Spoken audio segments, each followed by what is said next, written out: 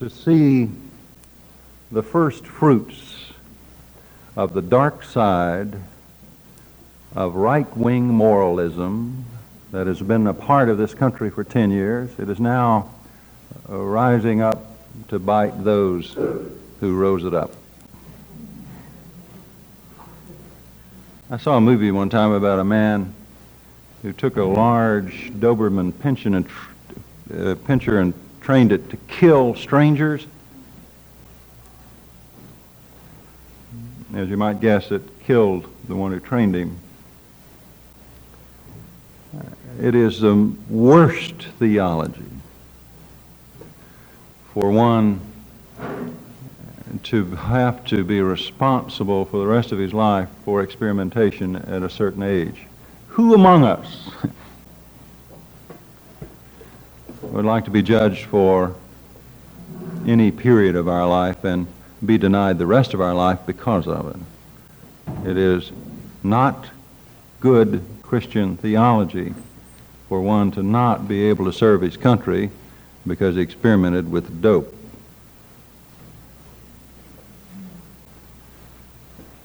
And I am very sad about all of that. But I think it is that when you require one to be straight and narrow,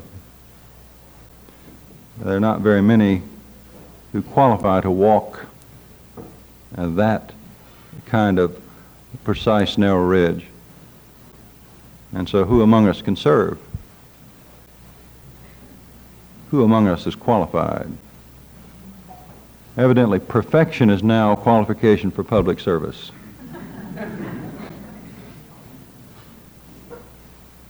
I do not suffer any leisure for lack of blame to the media asking those absolute ridiculous, embarrassing private questions of public servants. And so I am not thrilled. There is no joy in me concerning the theology of what's happened. I had no personal stake in Mr. Ginsburg's future, and have chosen not to be a political analyst, but I am a theologian, and that is a miserable theology, that one cannot be forgiven or have a new life because of an error at one time in his life or because of experimentation. In an ironic way and perhaps a sarcastic way, which other than theology is what I do best, is sarcasm. I would be afraid of those who didn't experiment in the 60s and 70s because they know what the truth is. And that's even more scary, those who know what the truth is. So that's my quick observation and response theologically to the tragedy of the Ginsburg judgment. Where's the doctrine of forgiveness? Where's the doctrine of repentance? And where's the doctrine of new life? Well, there is a small article in a Chronicle today in which I'm quoted. It comes from an article on a seminar held last Saturday entitled Visions for Houston, in which several of us were invited to come and give reflections on Visions for Houston. It was sponsored by a number of people, one being the Houston Center for Humanities. It was held at the University of Houston at the Hilton Inn there. Friday night papers were delivered, and Saturday morning and Saturday afternoon, and I spoke on Saturday morning. The topic I was given was the city at play, and what is a vision for the city in the future of a city at play. And I was given only 15 minutes in which to do that, and I said to Ted Estes, who was the coordinator of that, and he sat in my presence as I began my presentation, and I said that we have not been given enough time to do any definitive work on the issue of play, that I'd be willing to do so if I was given more time and and a larger honorarium.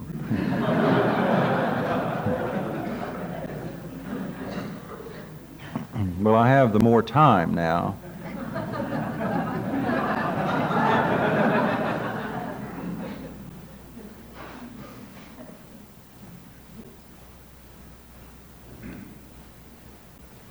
I began my part of that reflection with a quotation from Woody Allen, which came out of a scene in his movie Annie Hall. At first blush, it may cause you to blush, but if you'll stay with me for a moment, you'll see, I think, a highly appropriateness of the quotation. In Annie Hall, Diane Keaton and Woody Allen had just completed a session of making love, to which she asked him the question, "Did you enjoy yourself?" To which he responded that it was the most fun he had ever had without laughing.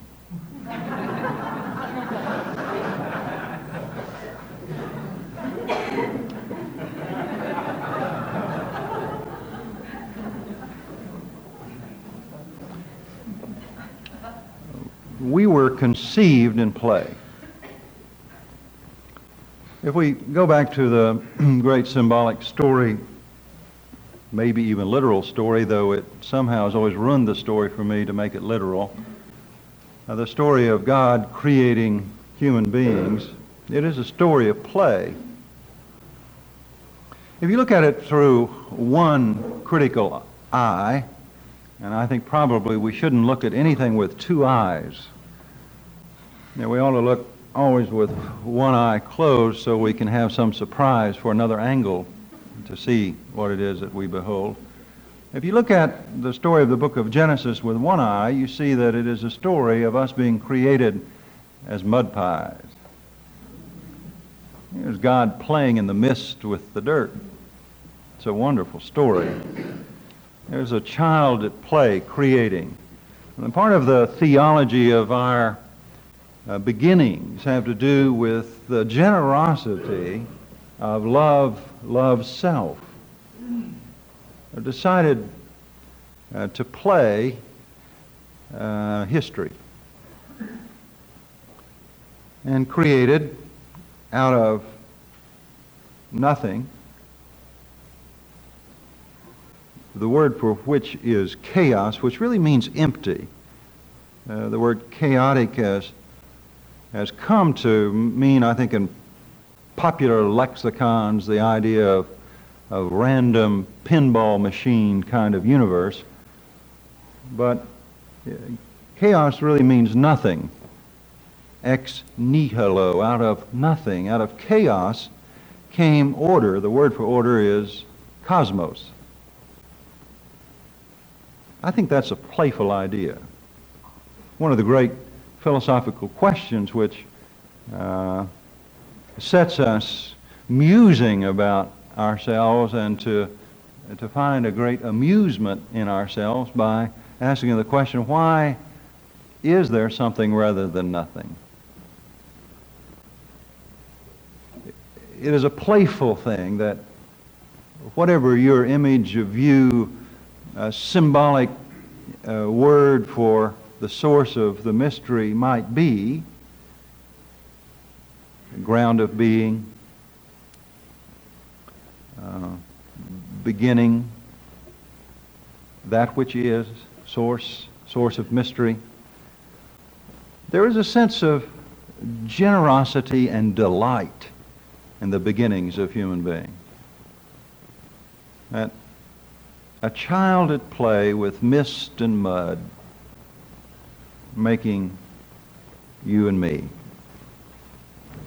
And then the most impish breathing of himself into it in a kind of maybe even a theological narcissism. I want to see what I might look like in history. And so the source of the mystery blows God's self into history. And so we have mystery and history somehow beginning in play. As I talked several weeks ago, the idea of the great joke that's been played on humankind, and all children discover it at some point, and that is that the way that we continue this play is in play. For the child to discover that you mean the way that creation continues is by doing that. Remember I said, you mean my mother and father did that? And the great joke on all of us is that in order for creation to be, we must play together. It's the most fun I've ever had without laughing. It's a wonderful joke on the seriousness with which we take ourselves as creators and procreators. And God has given us the ability to be co-creators through play. We were conceived in play by the source of the mystery-making human mud pies. Blowing himself in admiration. The word admire comes from the same root as the word mirror. In admiration, God mirrors God's self in us, makes an image of God's self within us. What a playful thing to do. What a nice way to begin a world. In play. And what a nice way for our life to have begun, that I was not conceived in war, I was not conceived in prejudice, I was not conceived in tragedy or trauma, but I was conceived in play, in great joy, in union. My life was begun in play, and the incredible joy that evidently came as a result of that play.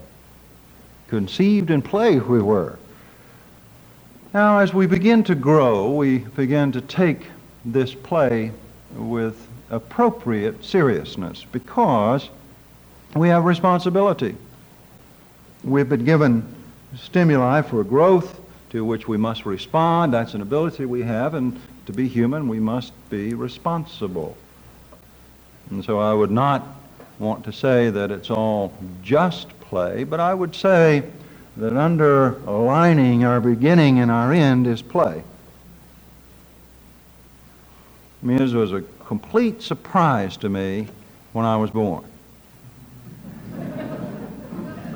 I must admit I had not expected it.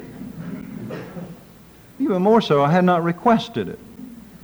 Any more so than this grave that awaits me. I have not requested that either. But my guess is that there are great surprises in store for us, things that we cannot imagine. As you've heard me say before, in terms of womb life, that fetus who has been in the garden plugged into this matriarchal system of Eden is very traumatized by being expelled from the garden when it outgrows the womb. But as I watched my second son born, there were things that he beheld that he hadn't imagined existed. He had never seen light before. He was conceived in play, but in darkness. He didn't know what it was that he was to become. And you should have seen him when he saw the light. The tears and trauma from the death that he had experienced were soon beginning to be wiped away with the new curiosity about the light. He'd never seen it before. My guess is that he hadn't imagined the light. He didn't even know there was light.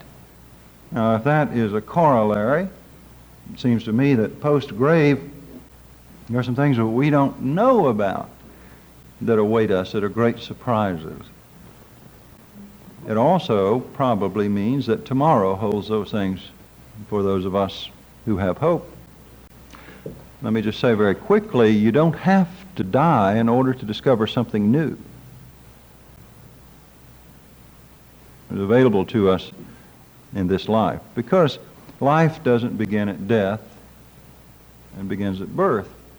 and we believe continues through biological death. Now, what is play, then, for human beings? What is it that we do if we're to be at play? Well, it seems to me that play is very subjective. It's very much like art or personality, that play is unique and it's subjective. The subject must decide for his or her, for him or herself, what play is. And sometimes the best way to define something is to look at its opposite. The opposite of play is not work. The opposite of play is whatever is the opposite of play for the subject.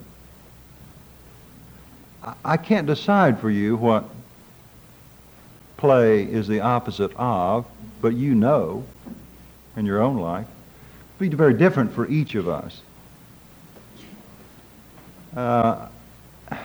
In spite of all, I was out lecturing yesterday morning. I was doing a lecture at a big seminar on health, of all things, in which the one presenting with me, Don Williamson, said, "What would health look like if we saw it? What would wellness feel like if we knew it?" And he said it would probably mean that nobody would come out on Saturday either to lecture or hear one.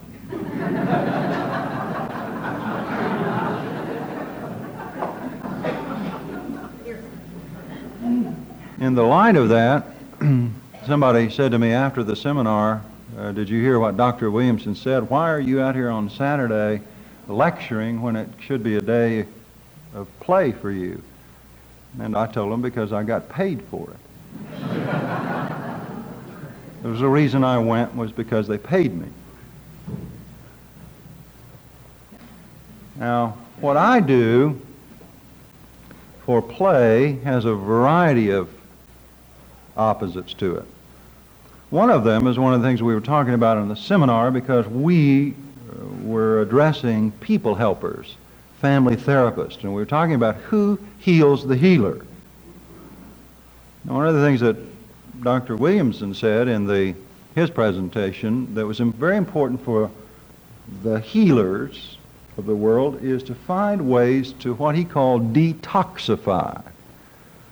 Now, I would say that's true for every profession, or the thing you do for which you get paid, or the thing you do that you have as the primary occupation of your time, that you get toxified by it. Whether it's the stock market, personnel, medicine, people helping, administration, management, selling, making, assembling, whatever it is that you do will toxify you. It'll get into your very pores and make you oppressed with its heaviness. It's kind of like going to Benihana's.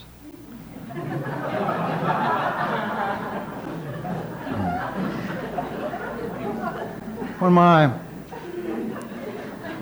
11-year-old was 9, we had that fairly typical family tradition of saying you can go anywhere you want for dinner. Well, the advertisers had captured him, and he had seen on TV this guy with a knife around his waist, like a kind of southwestern shogun. And so he wanted to go to Benihana's. And so we granted him that request. It was the least we could do for a 9-year-old. And so we went. Many of you, maybe all of you, have been to Benihana's, and they have, you sit in these tuck and rolled booths with people you don't even know.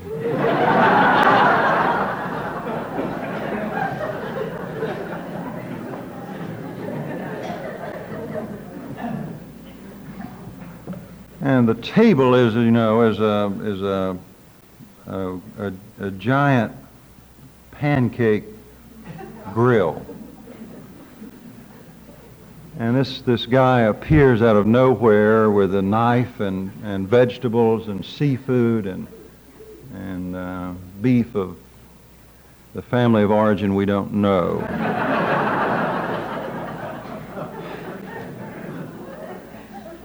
And this private celebration, sitting in the same U-shaped tuck and rolled booth with you, are people that you don't know. In our case, it was a mother with 2 children. We on our side, celebrating the gift of life, this child of God conceived in play, celebrating his 9th birthday, all excited together. And she was there telling us how she was a single parent and what an SOB her husband was.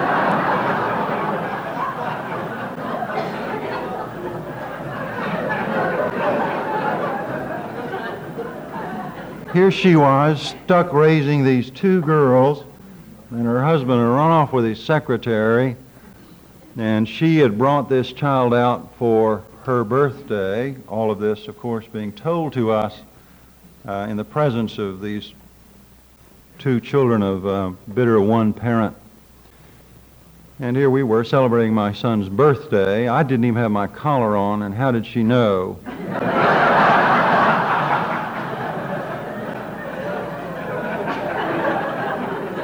You know, the worst part of the story for me is I must look like a priest.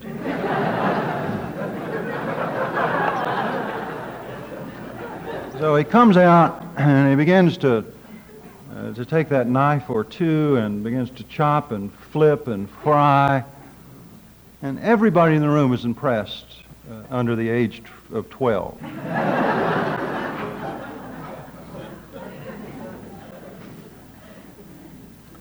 And so we consume as much of this as we can, and which leaves much to be consumed at a later time.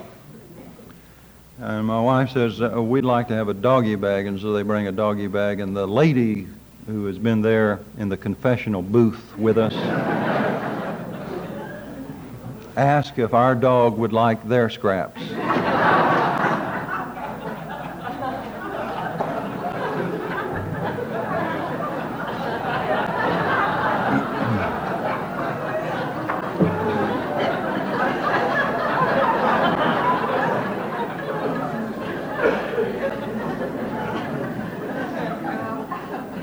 Now, the point of this story is that when we left and got in the car, we smelled like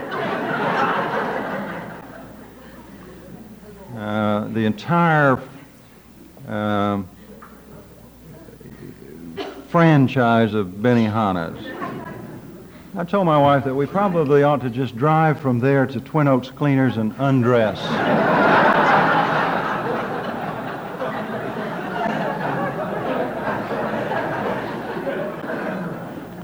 Leave our clothes on the step and go home naturally. Now, there are jobs and professions and occupations where you come home after a day or a week of that and you reek of it. You are toxified with it. It is in your clothing. It is in your pores. It is in your view. It's in your hearing. Now, play for you is whatever detoxifies you. And I can't prescribe that for you. I can only tell you that you know what it is. And it may be a variety of things, but it's a very important part of life is to play, because it has an opposite that needs to be detoxified through whatever you do that brings you in touch with your own mud pie nature and the joke of being alive. We take this entirely too seriously. I'm in a profession that probably is most guilty of that. I mean, what kind of a world is it, or would it be, if my profession said to you, if you ever make a mistake, we're going to hold it against you the rest of your life? If you're not perfect you will not be acceptable. Now that's not religion. That's moralism. And those are two different things that have gotten very confused. Religion is that which says whatever's estranged is going to be reunited. Whatever's fractured is going to be put back together. Whatever's lost is going to be found. Religion is what says everything's going to be okay. Another word, religio, of course, means to bind up, put back together, make whole. Now, my profession is the worst at trying to lord it over people and be oppressive. Not only do I need to be detoxified from those people that I'm trying to help, that contaminate me with their own evil, but I need to detoxify from the oppressive institution that expects so much of its institutional leaders. So I come home double toxified. Unless you realize, though, that a lot of what I do I see as play, and so sometimes I need to go work to detoxify from the play. For instance, as you know, one of my heroes is Frederick Buechner, which is probably too strong a word to put upon him because we have corresponded, and he is just another human being, but he writes so well and he has such great insight that I have good respect for him. Frederick Buechner, in the second installment of his autobiography, which is entitled Then and Now, he writes about when he was ordained. And he talks in a way that only those of us maybe who have been ordained understand, unless you've been given a licensure of some kind in your profession, whether it's legal or medical or maybe just even been given the responsibility of raising a child or having a spouse. That you know that there's a part of you that just laughs inside about the fact that I'm doing this. So Buechner tells about having gotten ordained, and he put on his robe and realized that what he was doing was the same as children do, and that is growing up by playing like a grown-up. Now, when we realize that one of the things that bothers me about contemporary society, my family most particularly, is when you drive home in the afternoon, you don't see children out playing. We've organized their play. They're playing the piano, they're at Cub Scouts, they're at soccer.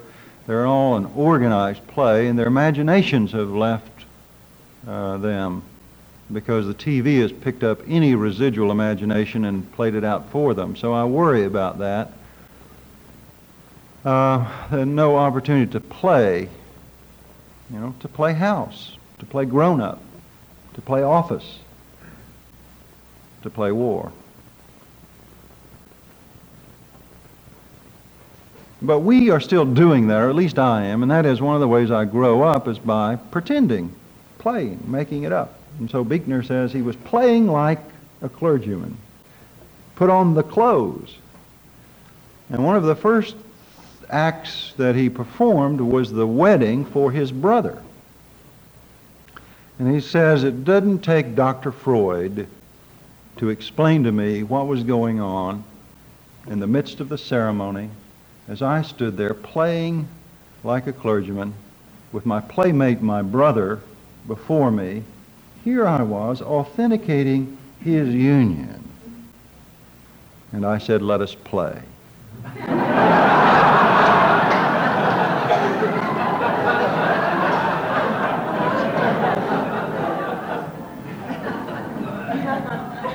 He, playing like an authority, his brother, and his soon-to-be sister-in-law playing like grown-ups, acting like they were getting married. Don't we all do that at some level? As you know, I'm fond of saying, I've said before, I look around the house sometime and just kind of wonder who the children are and who the parents are. I'm a big deal doctor of divinity, and it's the greatest joke on humankind that's ever been. I mean, if any of you are agnostic, I don't believe in atheists, so nobody'd be an atheist because they don't have any holidays.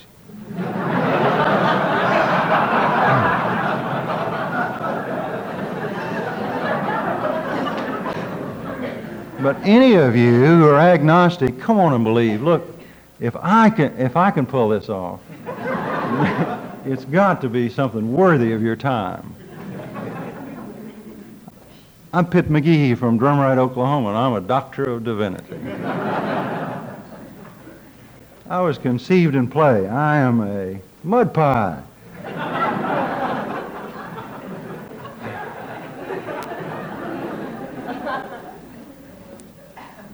Now, it seems to me that unless you become like a little child, you'll never know about the kingdom of heaven.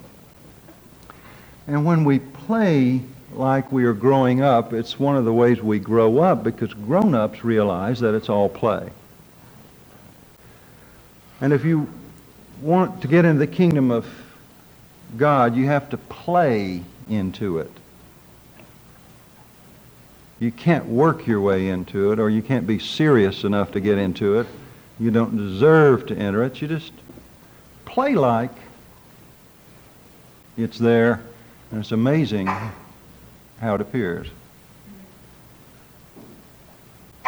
Now, this whole lecture this morning has its opposite. And so don't for a moment concern yourself with the fact that I don't take loss, pain, catastrophe, and tragedy with any seriousness. I do.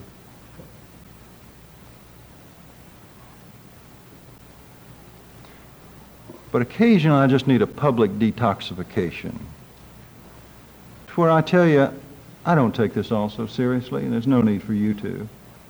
I mean, it's just religion. All religion is human beings kind of looking for their origin, trying to find out where we came from. I told you where we came from. Trying to find some set of symbols and language that will help us kind of hold it together until we get it together. And to be given a promise that all will be well. All manner of things will be well. That's basically what religion's about. It's not about being perfect. It's not about being sentenced to hell because you experimented or took a risk or made a mistake. So I think when we ought to write a new liturgy, I know we've had enough difficulty over changing the prayer book. I know it's ruined your life.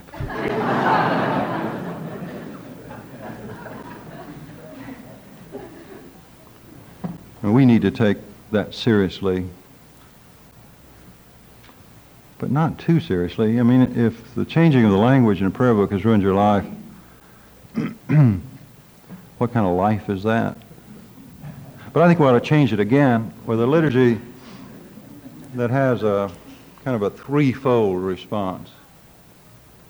The Lord be with you and also with you. Let us play. And the response is, okay. Okay?